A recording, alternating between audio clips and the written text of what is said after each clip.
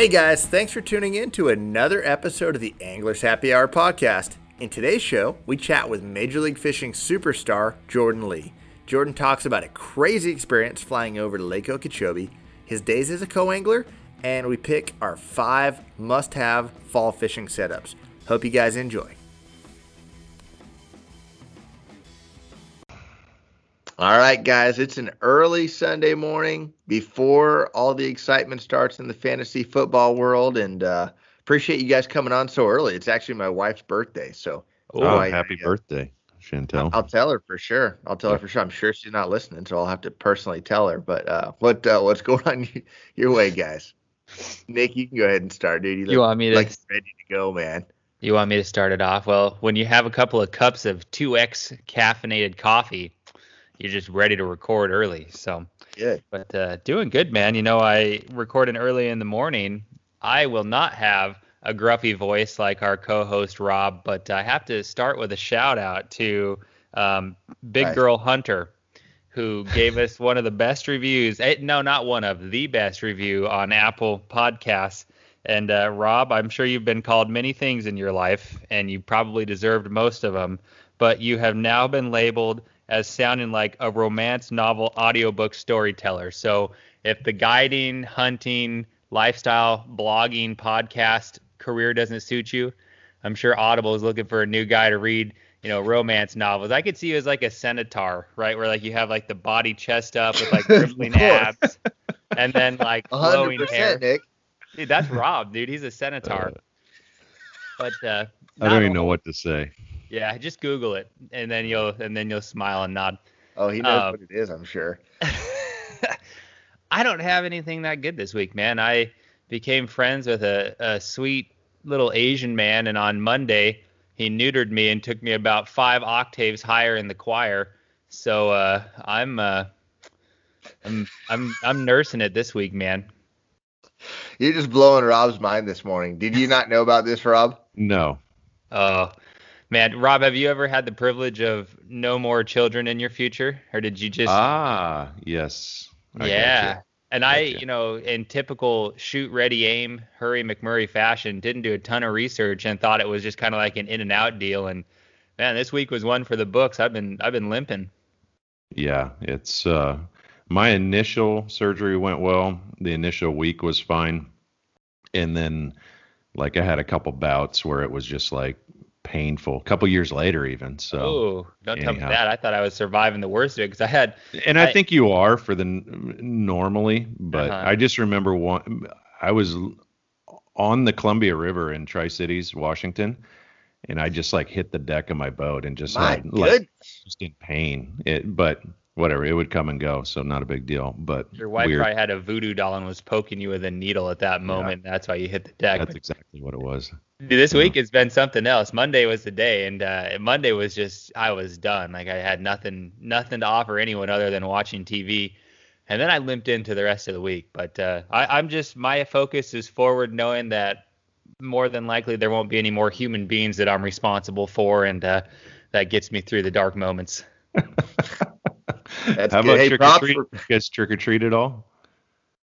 We did at my neck of the woods, man. Fortunately, everyone was kind of feeling up and spry, and my unit did well, and yeah, we had a good time. Did anyone trick or treat in your neighborhood, Josh? Yeah, it was fairly busy, dude. We got out early, just before it got too crazy and stuff, and it was fun, man. The kids really needed it, and there were I'd say maybe less, but the people that were out were definitely pretty enthusiastic about it. So it was pretty fun. What's hilarious is our son is obsessed with Halloween stuff. Like I've probably talked about this on the podcast, but he loves like pumpkins and ghosts and skeletons. Like he's just all about it right now.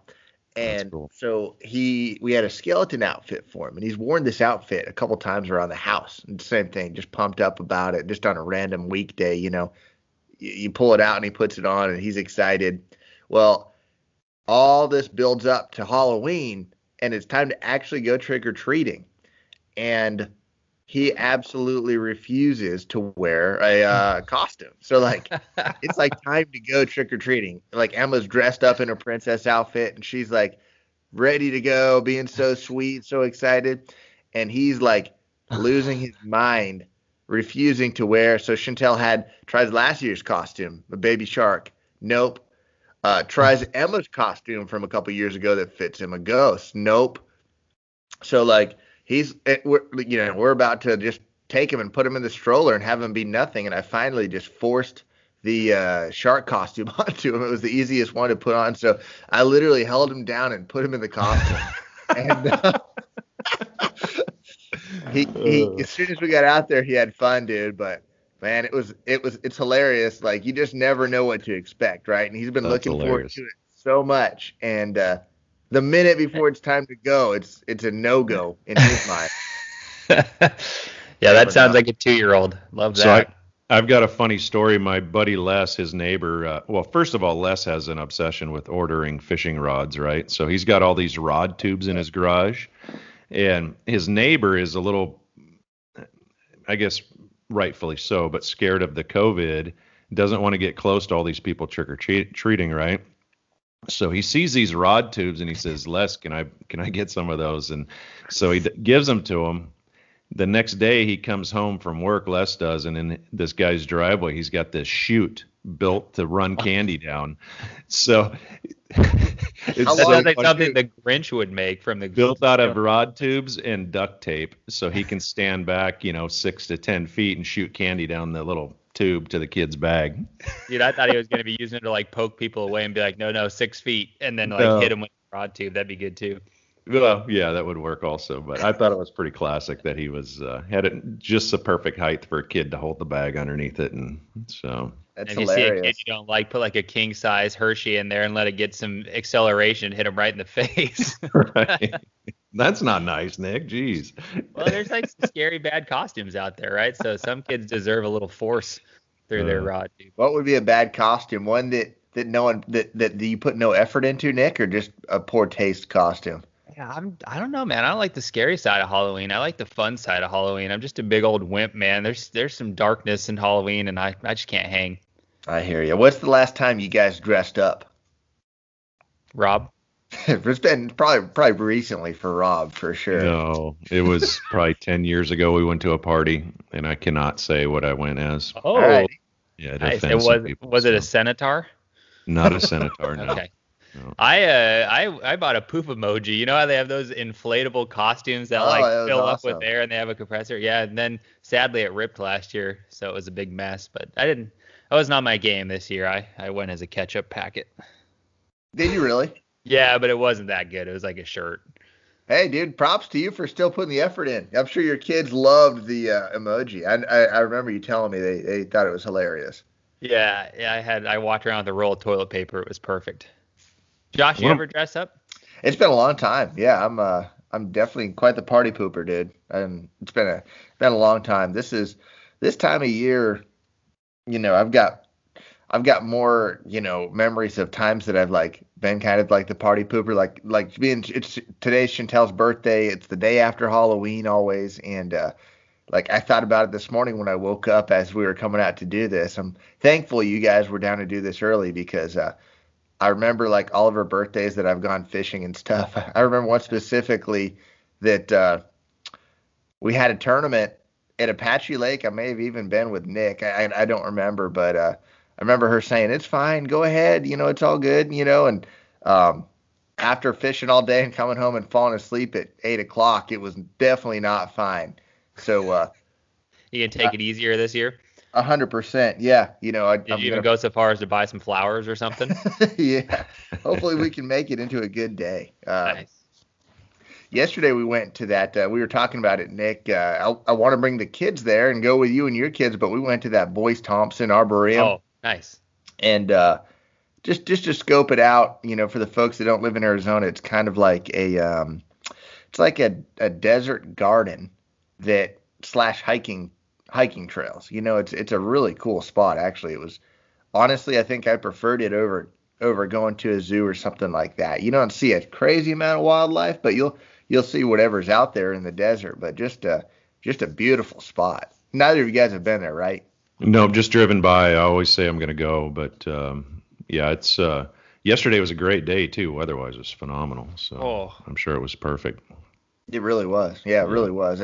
I don't know like the total length of the trails if you were to take all of them, but it would have to be at least a couple miles. It's and of course, there's just depending on how fast you want to go, I guess would be the level of workout it is. We took it pretty easy, but it would be a cool little place to take a hike, once a month or something like that for sure. Yeah, that part of the Sonoran Desert's pretty cool. When you start gaining a little bit of elevation, it's a much different experience than down here in the valley. There's definitely a lot more wildlife going on and more, what would it be, flora, different types of cactus, plants, stuff like that. It's pretty cool. Yeah, for sure. There actually is at one point too. There's a house there's an old house they call it the Clevenger House, and it's literally like an old rock and stucco house that was built in about 1900 into the side of a cliff, and tiny little thing, and it said that there was a family of 5 that had lived in it, but pretty crazy to picture what it was like living back then in a little house like that on the side of a cliff, man. Pretty gnarly. Yeah, their AC probably didn't work very good, did it? Yeah. No kidding. Yeah. They probably just had some natural coolness from the, whatever being up on the side of that big rock, I guess. But have you ever, like, in all of your hiking, Rob, dude, are there any, like, super old buildings or you're hunting, any super old buildings that you come across, man? Yeah, one of the coolest ones, Nick was involved in it. Really? Yeah, they're Indian ruins is what they are. In this one, I mean, it's a giant building, and it's just rocks basically stacked, but there's one where there's actually still like a window opening, and somewhere I have a photo of Nick on the other side of the window. But think about it. I mean, for them to build structures that big, we call it the casino because it's so darn big. Giant buildings, like how big? I mean, for what it is, yeah. I mean, the thing like 800 square feet, right, Rob? Yeah, I mean, it's pretty good size. Pretty good size. And what's really funny is when you find those ruins, you usually find what we're looking for. You usually find the whitetail because obviously those folks were around where the game was. Were they whitetails back then around there? I'm assuming so, but whatever. I mean, they lived where the food was, where the water was back then. And we've found some really cool stuff out there. So there's a pretty sweet book called The Haunted Mesa, and it's a fiction science fiction novel by Louis L'Amour. You know that guy? He's like the classic Western outdoor writer. He's from like the 50s. He wrote a bajillion books, and most of them are like cowboys and Indians themed. It's the only one I've read by him, but check it out. That story you're talking about, Rob, that whole book just reminds me of it, to not give away the plot if anyone's going to read it. But this guy is building, like, he's an eccentric bajillionaire, and he buys this land in the middle of nowhere on the Navajo res, and he's building his dream like house out of just like the surrounding environment, and he finds a hogan, which is kind of like the same idea of these Indian ruins, and it ends up being haunted. And it's a great book, and it's kidding, man. Yeah, it's a fast read. It's only like 300 pages, but it reads so fast that you'll knock it out in a weekend, and it's tight. It's a really good book. Interesting. Not to be a bummer, but like we were up near that ruin a couple years ago, and we're sitting there, and all of a sudden like 30 side-by-sides, like Polaris Rangers and Polaris Razors and whatnot, come up the road. It's a pretty common thing because it's a really rugged road, and Nick brings trucks up there, but most people won't bring a truck up there. So they, just do rides out there. The problem is they all showed up, and I mean, I have no problem with them getting around that ruin and looking at stuff, but they were throwing rocks from the ruins in their side by sides and taking them. Like, that is like, it just makes me sick to see that happen. Because terrible. Well, I mean, if that keeps happening in 20 years, our kids won't be able to see it, and it's just sad. So with any luck, those rocks they took are haunted, like in the book. And then hopefully they'll just be haunted for like the rest of their life until they bring it back. So it'll all work out in the end. Karma doesn't sleep. Yeah. I'm sure those rocks were super impressive to all the people they bragged about it too. Like, check this rock out, dude. I got it from a ruin. Right, which is ridiculous. So same color of red sandstone as everything else, every other rock on the ground they could have picked up. Yeah, but we'll be sitting on a hillside glassing with our tripods and binoculars when we're hunting whitetail, and you'll see like a wall just on top of a hillside, and it'll be an Indian rune of some sort. So they built some pretty cool stuff in some pretty cool areas. So yeah, that's cool. Pretty interesting to try to imagine what it was like back then, man.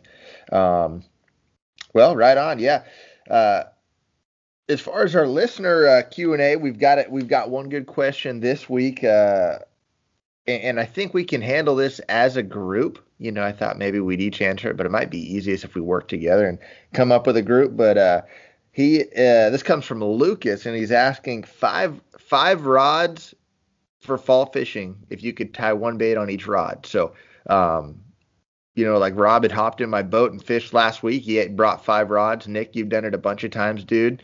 Let's come up with a lineup of 5 baits and rods for fall fishing. And since we started with you earlier, Nick, Rob started. Buzzbait. Sorry. Right? Yeah, I mean, how do you not? You have to have take the easy one. Yep. Sorry. And you tie that. Throw it on, dude. Yeah, that's how I was going to. Depends on what I'm fishing. If I'm fishing Roosevelt with heavy cover, a lot of salt cedars, a lot of brush, I'll throw it on a medium heavy 7-foot graphite rod, fast reel. I'm probably doing it wrong compared to a lot of you younger guys are going to throw it on braid, but I'll throw it on 20-pound mono. If I'm fishing open water, let's say I'm fishing Saguaro Canyon, Apache, Lake Mead, where you're not dealing with a lot of brush, I'll probably throw it on a 7-foot glass rod and 20-pound fluorocarbon. So, no, not fluorocarbon, 20-pound mono. So nice, right on. Lighter action rod to give the fish a chance to get it in their mouth a little better. Is that the idea there? Swing on them. If you have no brush to get in, it's not a big deal. If you got brush, you probably want to move them a little quicker. So that's my take on it. How about you, Josh? What rod and reel are you going to throw a buzzbait on? Probably depending on the size of the buzzbait. Say it's a 3/8 ounce buzzbait, like pretty standard. I throw it on like a 7.3 medium heavy Abu rod, and I like to throw it on braid. I definitely like to throw it on braid. If the fish are in a funky mood and I am missing them here and there, sometimes I'll back it off to a medium action to kind of counteract that braid, right? So like your setup, you're getting your stretch in your line with the mono, but with if you're throwing it on braid, you get no stretch there. So you have to throw maybe a little bit softer tip with your rod. So it just kind of depends. I mean, if they're eating it really good, you can just get away with it. Just throw medium heavy with straight braid, but sometimes I'll back it off to a medium rod, still throw that braid, and I love the braid for throwing around brush and stuff because you make a bad cast and you get it up in the brush, and you just pull it straight out, and you don't have to retie. You just keep fishing. You don't have to retie all day. That's what I love about the braid. It handles well, but at the same time, that stretch in the mono is going to give those fish an extra second to eat it. I remember one time specifically, I was fishing with Rob, Nick, and we had each had like 5 blow-ups, and I think he had caught most or all of his fish, and I had missed most or all of my fish. That was one example of when that mono was really helpful. So it kind of depends on the day. We actually, and when we were out last week, it was really weird. Dude, we missed how many blow-ups did we have in that first hour, and how many fish did we actually catch on the buzzbait? I know we caught at least 5 on it because we had a limit early, but yeah, I personally had 4 blow-ups before I caught 1. Even with the mono, so it goes to show how topwater fishing can just be whacked sometimes. Yeah, it was they were just hitting it weird. So, and I felt like they did that all day even with when we were flipping plastics, they were hitting it weird. They were just, but obviously we didn't catch a big bag and we were not on the right deal. So it just, makes you wonder if the guys were catching the quality fish, if they were, hitting it weird too. So if it was just a thing, but who knows? Good question, man. What about when they're eating it weird like that? You don't always throw a trailer hook behind a buzzbait, do you guys? I do most of the time, dude. I really do, unless I'm throwing like a toad on the back of it. That toad, it can be really easy for the legs of that thing to get wrapped up in the trailer hook. And they make some buzzbaits specific for the toad that have a really, really long shank on just the regular single hook. But if it's just a skirt, I throw a trailer hook 99% of the time. How about you, Rob? Not necessarily. I guess it depends. If I'm fishing open water, absolutely, I'm going to throw a trailer hook. Brush, I'd rather get it through the stuff. And, but again, that depends on how the fish are eating it too. If I miss a bunch of fish, I'll probably sit down and put a trailer hook on. So.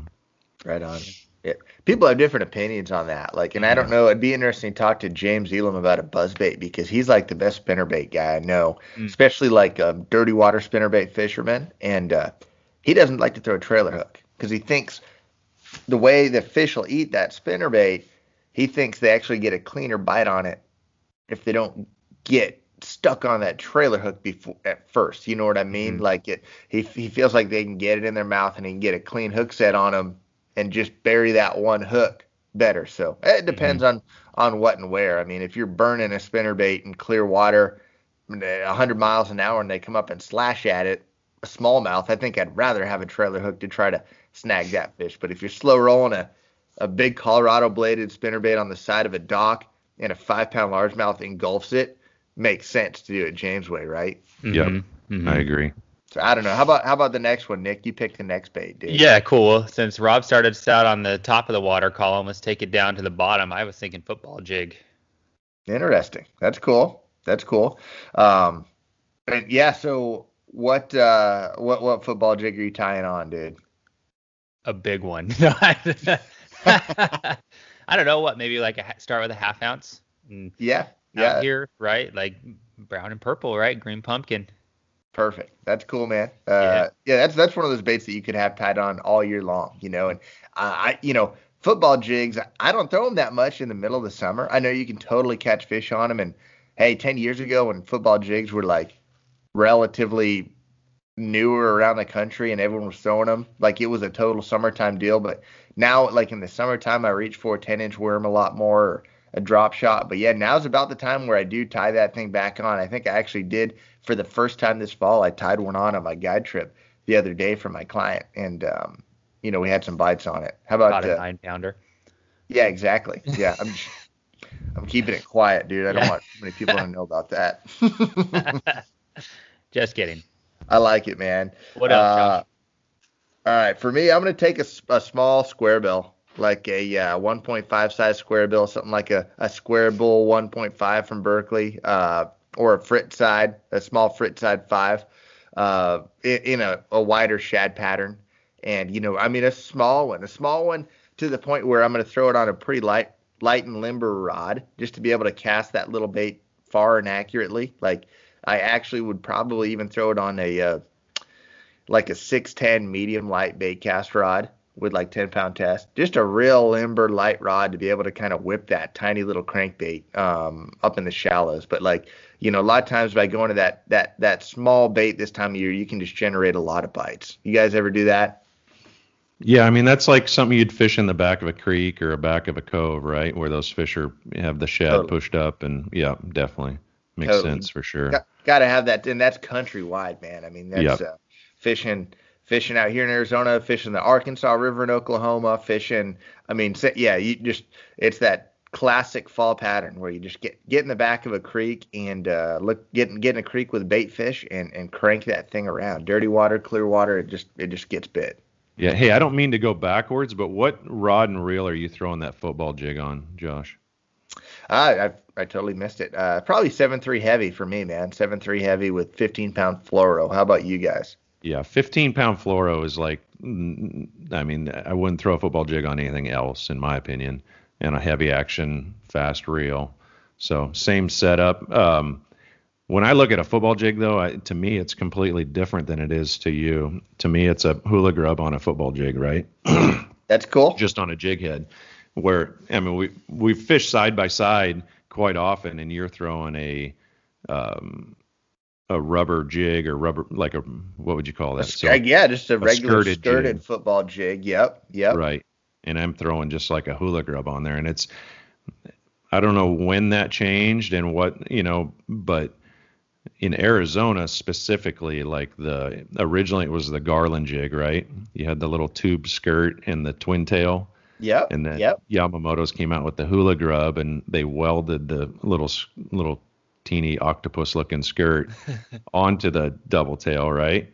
And in Arizona, that's what a football jig is, but countrywide, it's more of a skirted jig with a trailer. So I thought that was kind of interesting. Like an older guy in Arizona would think of what I'm talking about, and the younger guys are doing a skirted jig, which I don't think either one of them are wrong. I feel like maybe the hula grub might get a few more bites because it's not as intimidating. Sure. But just my take on that's interesting. Yeah, the profile is a lot smaller on that thing than an actual skirted jig. So I don't know, Nick. Were you specifying one way or the other when you brought that up, dude? Which one were you? And who's going to win here in the battle of football jigs, Josh or Rob?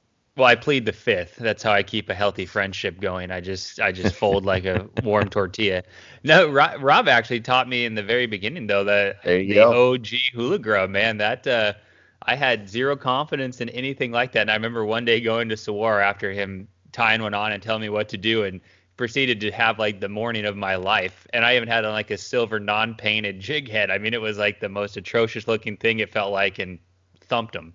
So yeah, it's silver non-painted. I mean, that's the rule of thumb for me. It's gotta go. But the key is that like they have to be in your tackle box for like 6 months and get all roughed up looking, right? Good patina on them. Not too much shine on that. No, you don't want that shine on there. You want that dull lead look, right? Hammered Speaking finish. of lead, a little rust on the hooks. Nick, can you believe I just get roasted because I use lead? So Josh and I went fishing.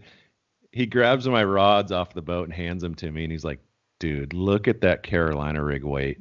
It's a 3/4 ounce bullet weight lead. It's an inch long."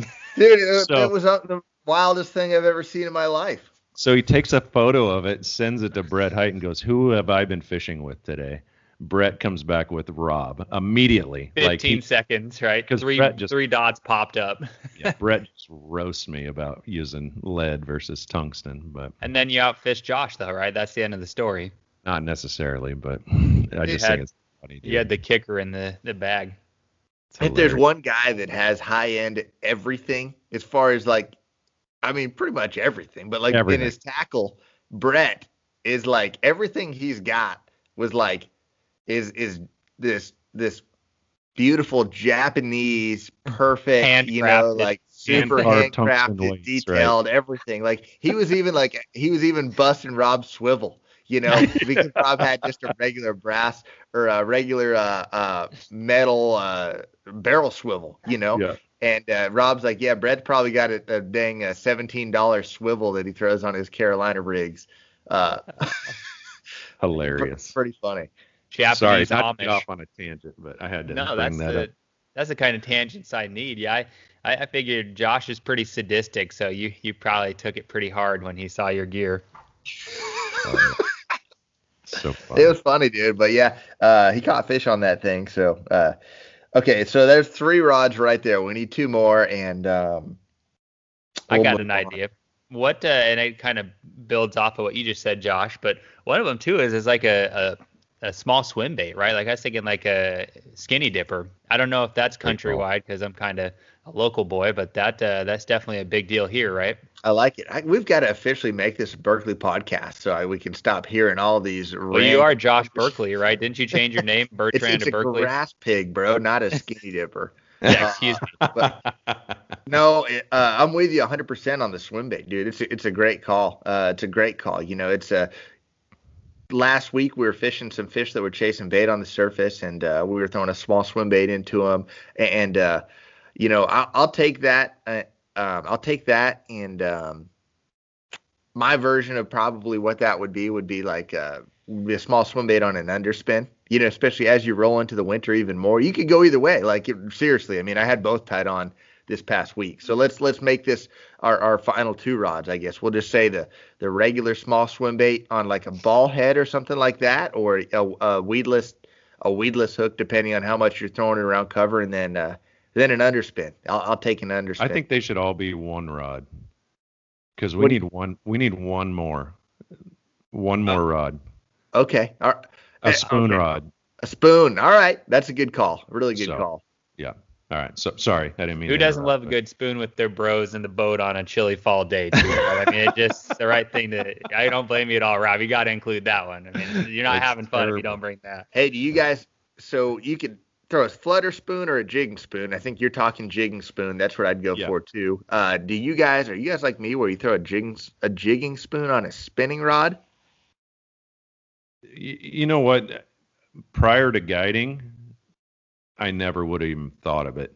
After guiding, I throw a lot of stuff on a spinning rod. It's really amazing what you can throw on a spinning rod. Yeah. Sure. It's when I was fishing tournaments a lot, I had probably 3 spinning rods in my boat. And now I've got, 10 of them, if not a dozen. And so you end up, when you go fun fishing, you just grab what's rigged up, and then you're like, hey, this actually works pretty good. So, definitely a smaller spoon I would put on a spinning rod for sure. So right on. bigger stuff on a bait caster.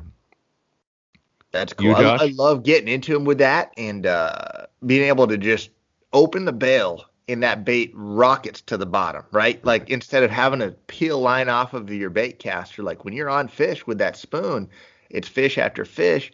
And what I also like about it is spoon's you're gonna use a swivel, but it's still gonna try to twist your line up, right? And being able to use a spinning rod with really light braid really takes that line twist out of the equation, which is sweet. So like a spinning rod, medium or medium heavy with light braid to a fluorocarbon leader, and then in that case you do want to use a good quality ball bearing swivel and try to keep that line twist out. $17 swivel. And another thing is too, in the fall, especially early fall, you might be spooning deep, and all of a sudden you see some fish blow up on the surface, and with a spinning rod and a 1/2 ounce spoon or a 3/8 spoon, you can rocket that thing. It's back at the tip of your rod in like 1 second. That, and you can cast it an absolute mile. So just a thought. So it's a good point, dude. Really, not to jump over the swim bait deal, but what are you throwing your swim baits on? Are you throwing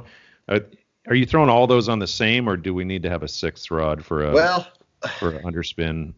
Yeah, you could probably do either one, right? I mean, a spinning rod is gonna be more versatile because you can do it all, but I really do like to throw an underspin on a bait cast rod. I throw it on like a 7-foot medium with 10-pound test, and I go with the medium. This is something I got from Casey Ashley. A lot of people throw it on a medium heavy, but if you're throwing 10-pound test, like, I don't know, you guys are probably like me. If you threw it on 10-pound test, I break the line on hook sets. Just one eats it close to the boat, and if you've got a medium heavy rod, you just swing too hard and break the line. So that throwing a medium instead of a medium heavy for me just keeps me from breaking the line. Mm-hmm. Yep.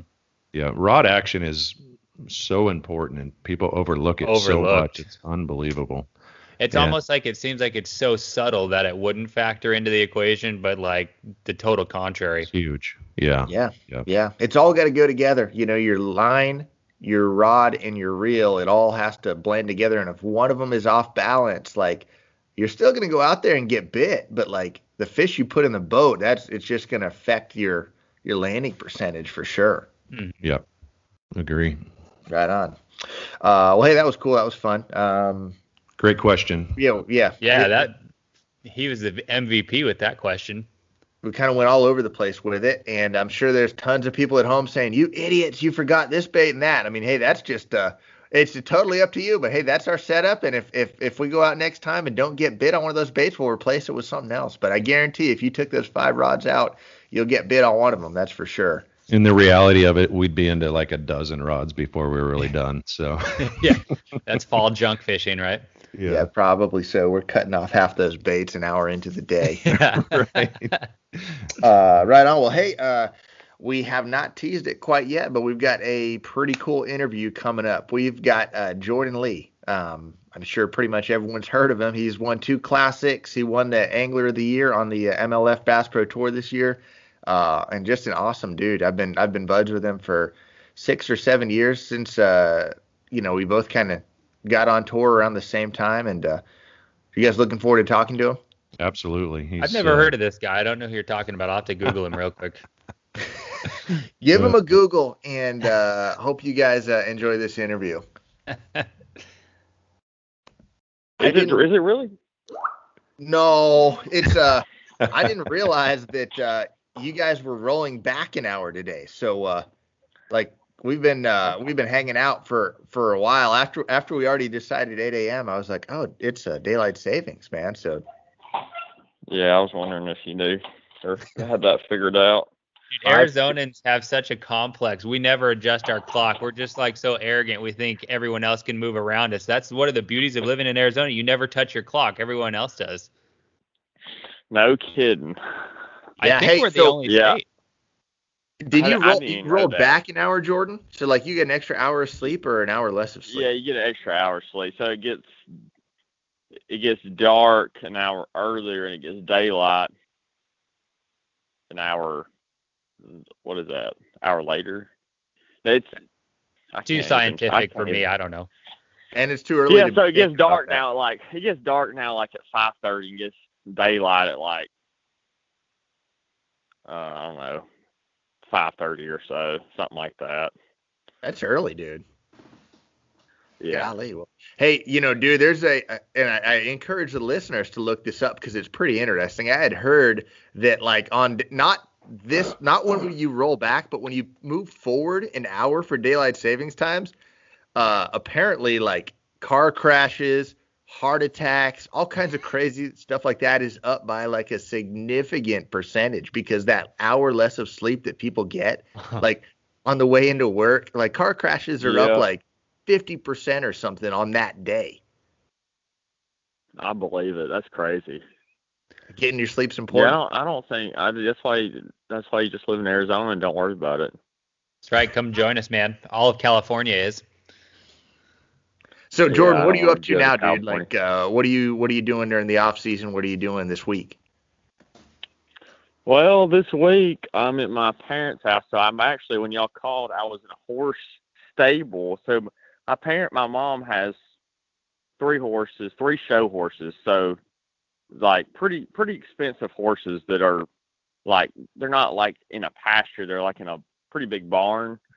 And so they're like, you have to like pretty much baby. And my mom and my dad are out of town. And so my wife has a horse here too. So there's four of them. And they're like big, babies basically. And you have to clean up their stalls and you got to take them out. And Kristen rides out here. So we're out here and I'm helping her out here. So that's what I'm doing this week until like Tuesday. And then I'm going to Wyoming with old Alton Jones Jr. going to Jackson Hole for a couple days. No kidding. So that's what I'm up to for right what, now. Dude? Just to hang out. No kidding. Just to hang out. Me, him, and our wives. Yeah. He is a cool dude, isn't he? He is hilarious. Yeah, he's hilarious. Yeah, we've kind of became friends the last couple of years, and so we just kind of did it on a limb. But besides that, been fishing a little bit. Not a lot, just a little bit here and there. And that's about it, man. Just, enjoying being around here. What about you? Dude, we're just kind of doing the same thing, trying to stay busy. I wish I was going to Wyoming next week. I'm going to Florida to fish that next cup. Oh gosh. Yeah, it's cool to be going to fish the tournament, but just the traveling to Florida for the 3rd time in the last 6 months, I'm like, dang, dude, give me a break on the travel. But yeah, that's a long trip. It really is. Are you guys flying to Wyoming?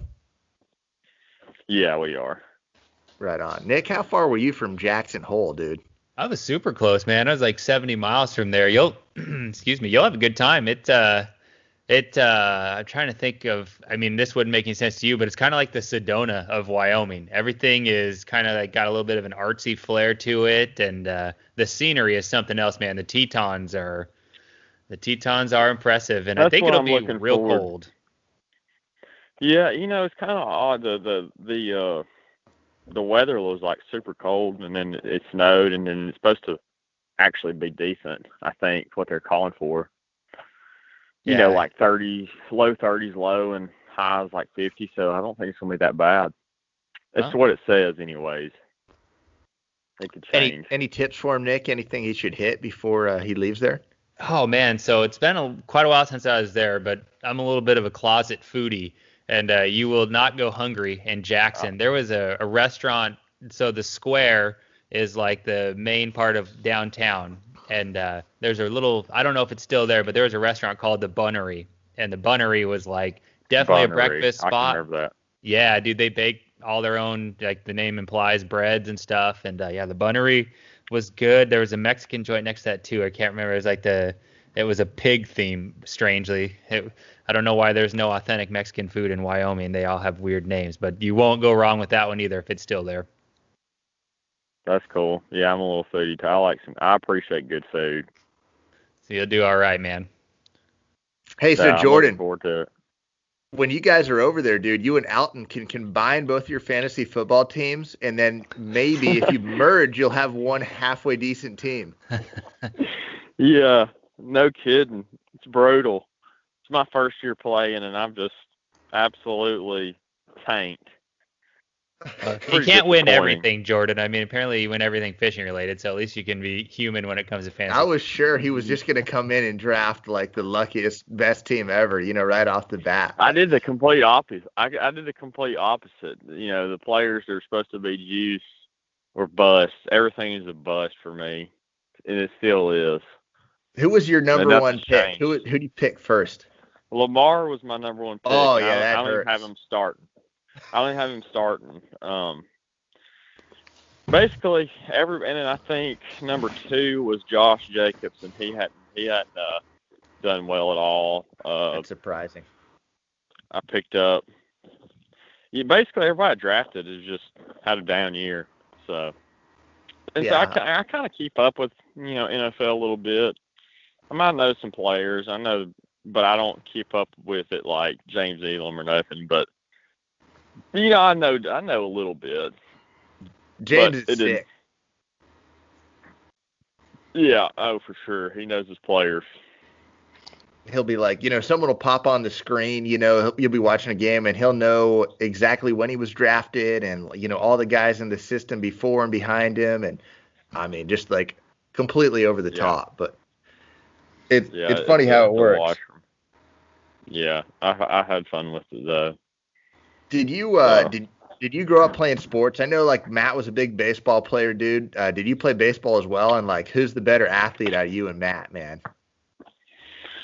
Well, I played baseball growing up, like when I was real young, played travel ball, played up until I was 10th grade, and I started fishing a lot.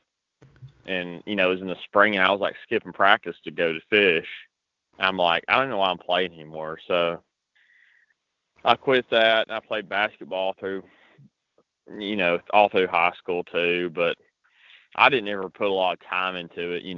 Matt, he put more time into baseball, and I mean, we were both, honestly, like average at best.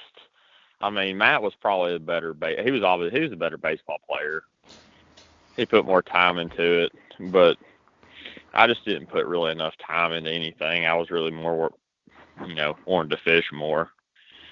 Gotcha. But when I was like, I don't know, when I was like middle school, I was a better than average athlete, and then in high school I kind of,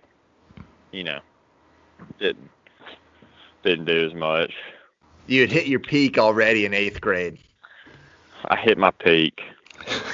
And I was getting really good at basketball. Like I was at my peak at basketball probably about 10th grade, and like I was getting in my mind, and I could start on the team and stuff, and then something happened to my back. I pulled something and I couldn't figure out what it was, and I never kind of recovered from that. I don't know, it just something weird, and I wasn't the same. Had to fall back to fishing. That's about it. I fall back to fishing.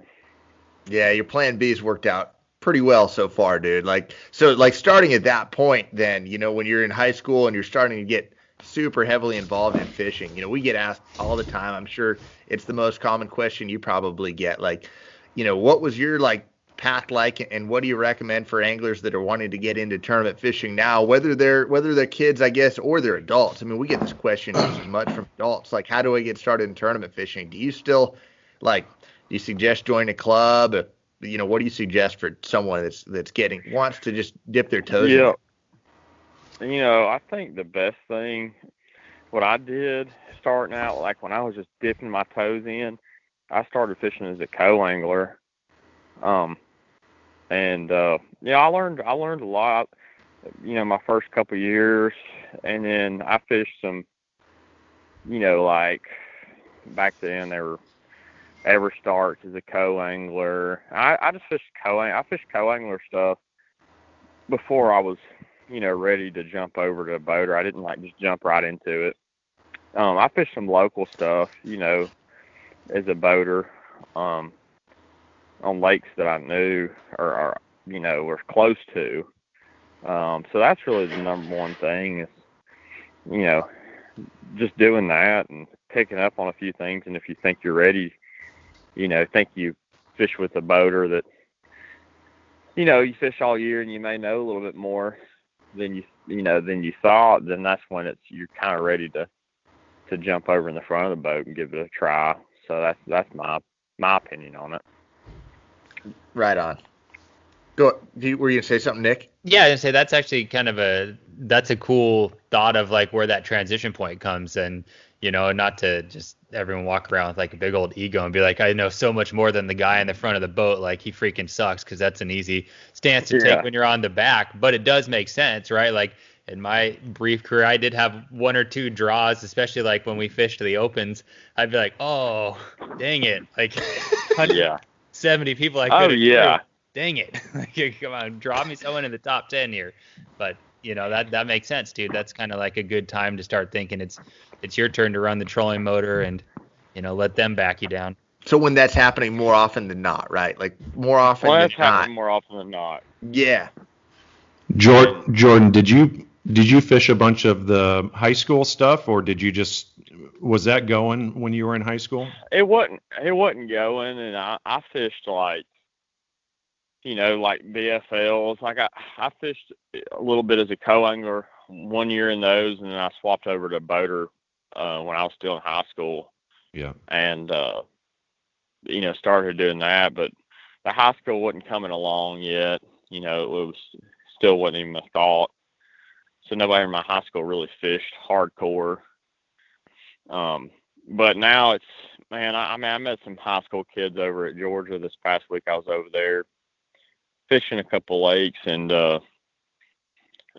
met a few kids. I mean, and they just know. Gosh, I feel like they know as much as I do now. It's crazy. I feel like I'm almost behind with how good they are. I mean, it's seriously like they it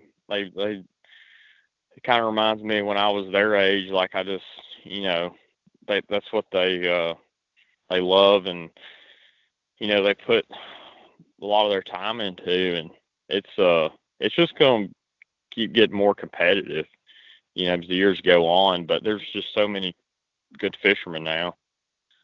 Yeah, it is weird, Jordan. Like, I mean, we're starting to be at the age where and we're still relatively young in the scope of tournament fishing, but a lot of the new guys that show up on tour and start kicking butt the first year or two, like we had met them when they were in high school, and now they're here, right? And that's just going to keep happening. I mean, that's what you were too, it's just wild to see, like, okay, well, this next generation's already here.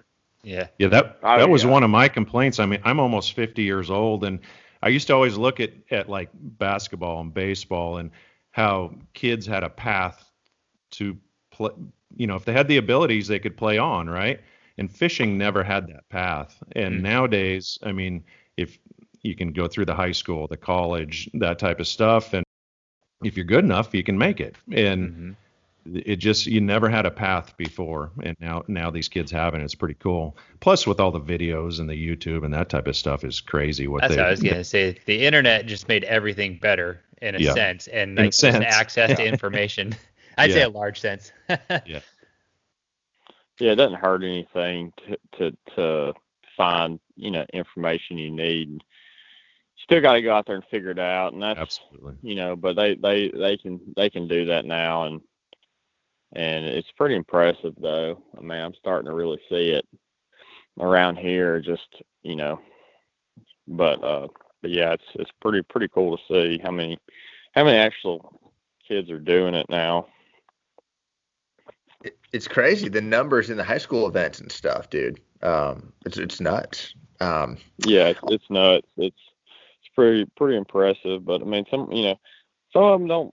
They just like to fish, and some of them really are hardcore, and you can see them. That they'll probably be there one day if they want to be. So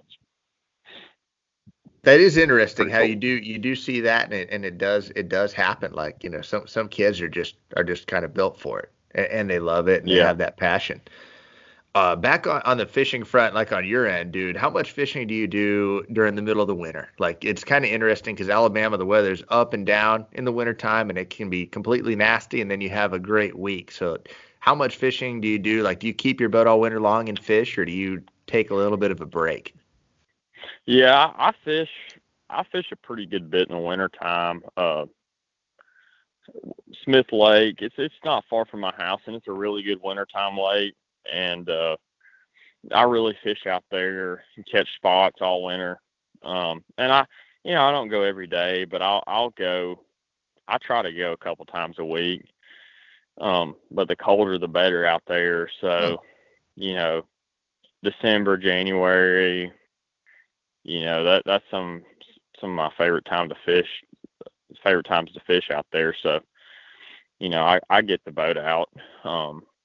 And I go out there, during the winter and play around, and it's a lot of fun. I mean, you can really catch them in the winter, but some lakes aren't really built for, wintertime fishing, but that lake, it is. It's kind of similar to y'all's lakes back west, and just the spots. I mean, they bite in the wintertime, so I go pretty regularly. Do the spots like the sun or a cloudy day over there? Like, what's the ideal winter day to go whack them? They just like the cold. I mean, they like when the water temp gets to where it is right now. The fishing right now is as good as it's been out there in years. I think because we've had a little cooler weather this fall, but they typically, the sun typically I like in the wintertime. But I've had days out there where it's been cloudy, but it seems like the sun for those clear water spots, they definitely bite a little bit better. I think they can see everything a little bit better, and it just seems like those days when it's sunny, you can catch them. But it's early, first half of the day, but typically first 3, 4, 5 hours in the morning is the best. Why is that? Because of the herring, or is it a herring deal? Yeah, I think that it is. I mean, like the herring, getting those pockets and stuff, and the deep ditches, and you can just catch them early. They're in there early, and then typically, 11, 12 o'clock, it gets a little tough, but it's fun. It's fun to have a lake. It doesn't get a lot of pressure either, and if we get a big rain on that lake, there's so many creeks that flow in it, and when it gets muddy out there, you can run to that muddier water and catch them really good too. So you got some options, and that's fun too.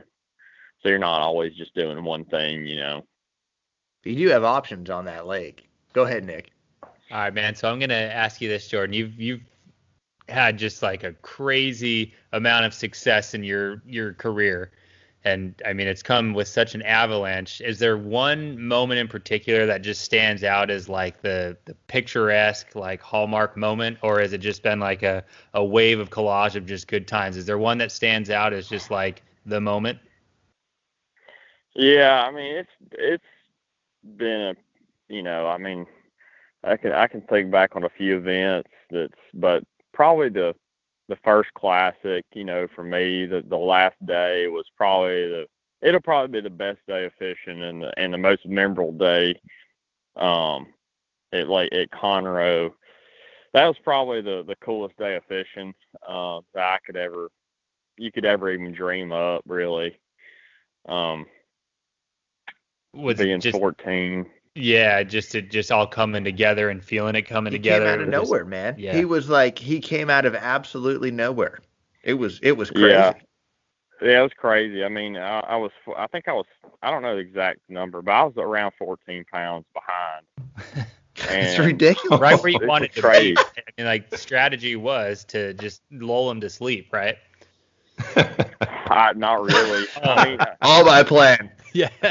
It was crazy because this one particular spot, I pulled up in practice, and I'm just on this little point, and I struggled all practice, didn't find anything, and I catch a big one, and all of a sudden this tournament boat rolls up. I guess they're in a different tournament, and this was one of the days in practice, and so, hey man, can we fish here? And I'm like, sure, have at it. I mean, I'm not catching anything. I just caught, like a big one, but I wasn't really worried about it.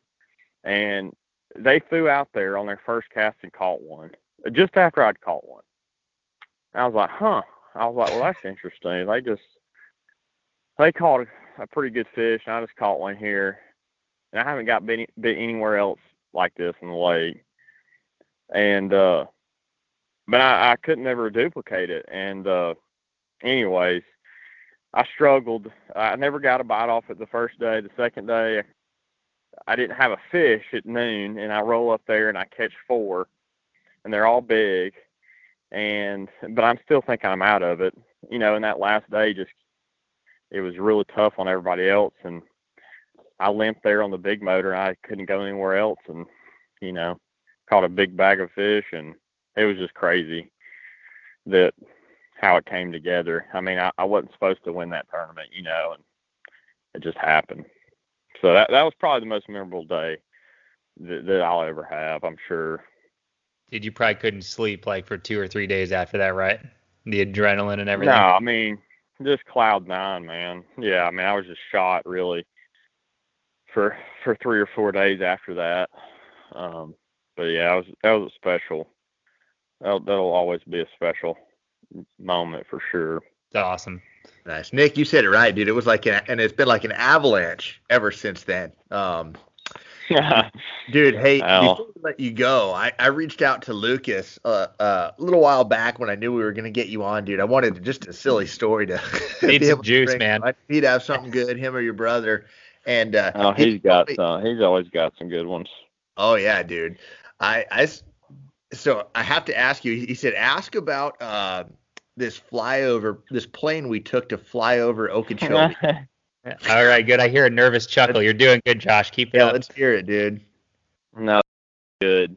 Yeah, so I've known Lucas for a little while now. I met him in college, and but anyways, we're going down to Okeechobee to fish this EverStart, and we were trying to be a little sneaky, We're like, man, how can we, this lake changes all the time. I was like, we need to do like a flyover or something, we can see the lake and, bring our maps or whatever and, try to, we were going over the top, and it's whatever, a couple $100 to do. And so I'm thinking, we're going to get this plane and kind of ease around. Everything's going to be good. Well, we roll up to this little airport, and this plane's it's like a freaking 1-seater. I mean, it's like tiny. And I'm like, oh, I don't know about all this, but we cram in there, whatever, and me and him are, we get up in the air, and the turbulence in this thing was it was falling like 3 or 4 foot at a time, and I'm just panicked. I'm like, we're gonna die over Okeechobee. I mean, this is it. this is where, it's all going to end for me. And wearing your life jackets in the plane. Yeah. Yeah. I mean, I would have if I would have known, because I'm like, this thing's going down. But we absolutely learned nothing. I just wanted, as soon as we got up, I wanted to get down. You learned you have a terrible fear of heights. It was just, I mean, I can fly, on any plane, but this one it was no bueno. So me and him vouched we never were going to do that again. Dude, I could think of that Key and Peele skit where the guy's sitting in as the chopper pilot's co-host as he talks about the traffic, and he starts out all calm, and by the end of a little bit of turbulence, he's just like losing his mind, like dropping profanities. That's what it was on the like. air. That's what it was pretty much like. So we were like, yeah, we're not doing this again, because we're not going to. But it was kind of funny. Now it is, but it didn't help us one bit. So if you ever think about doing that, don't do it. It doesn't help. Book a larger airplane. Yeah, book a larger plane, or get an airboat, not an airplane. An airboat's a sweet idea. I think, dude, flying over I think it's become illegal in a couple of circuits, but it's a great idea on a grass lake, because it does change. You can't just look at Google Earth from 3 years ago and expect it to look like that still. It's a good idea. No, I mean, we were all in. I mean, we were like, okay, this is going to work. But the problem is when you get up in the air, it just all looks the same. Like when you weren't close enough to the water to really be able to tell. But, it was a bust. It was about like my fantasy league, my fantasy team, just a bust. That's funny. Well, hey, dude, speaking of like Key and Peele from Nick, are there any Netflix shows or anything you guys are watching right now that we need to check out during the off season, or is there any series you and your wife get into? Man, I hadn't really got anything to lately. I know I'm there for a little while. I watched several. I haven't watched any Netflix shows lately, but I don't know, Ozark. I don't know if y'all checked that out. Oh, it's the bomb. Ozark. I watched every one of them. I'm waiting on the new series. That's all I'm looking forward to. I don't know if they're even going to have it, because I got word that they may not have a new series. Oh, no. Don't you ruin my weekend with that. But so you're just watching Auburn football reruns until then? Yeah. Yeah. Well, Cajun Baby was talking a bunch of smack yesterday, because we played LSU, and he asked. He calls me the Silver Spoon, and he texts me and Matt. He texts me and Matt. He said, "Hey, Silver Spoon and Daddy's Money." He's like, "Are we going to be friends?" He said, "Are we going to be friends after the game today?" And we didn't even say it. I said, "Oh yeah, we'll be cool." And about halfway through the game, we had about a 25, 26 point lead, and no kidding. Me and Matt, yeah, we ended up beating them like 48-3. No kidding. And so we reamed Cliff yesterday. We let them have it. That's cool. Yeah. They had such a good team last year, dude. It's good for them to get humbled a little bit this year. Cajun Baby's getting humbled. He's eating that humble pie this morning. A big old glass of milk to wash it down. Yeah, wash it down. Get you some of that. That's cool. Well, hey, dude, we really appreciate you coming on, man. Do you guys have anything else for Jordan before he rolls? Just keep coming back, man. With you coming on, we might crest 500 downloads in our 50-some-odd episodes. So we need firepower like you, man. Hey, anytime. I enjoy stuff like this, Josh. I mean, anytime you want to call me, I know we've tried to plan it a few times. It just didn't work out. But oh, wait. I got something for you. Hold on. I thought of something. So this is always my opportunity for something embarrassing about Josh. You got anything good for us, man? We always need some material on Josh. Did Josh do anything in your presence that we can just give him a hard time about? I wish I honestly did. I mean, I would let it all out on the podcast. I know you would. I trust you. So give it. But I don't have any dirt on Josh. Josh is he's too clean, man. I don't make any mistakes, he's clean. Guys. Dude, he's like the most politically correct. He's as clean as they come. God. It's tough. I mean, I'll try to dig something. I'm going to challenge you that and call us back.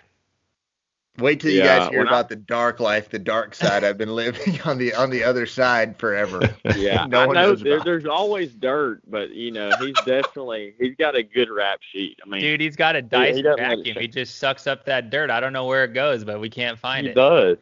That's his new nickname. He's a Dyson. He's Dyson. Sucks all up. He sucks the smallmouth up, and he just sucks all the dirt up with it. Sucks, dude. And then he tries to class his podcast up way too much, man. He's too clean. Straight. The Dyson. That's hilarious. All right, Jordan. Thank you, man.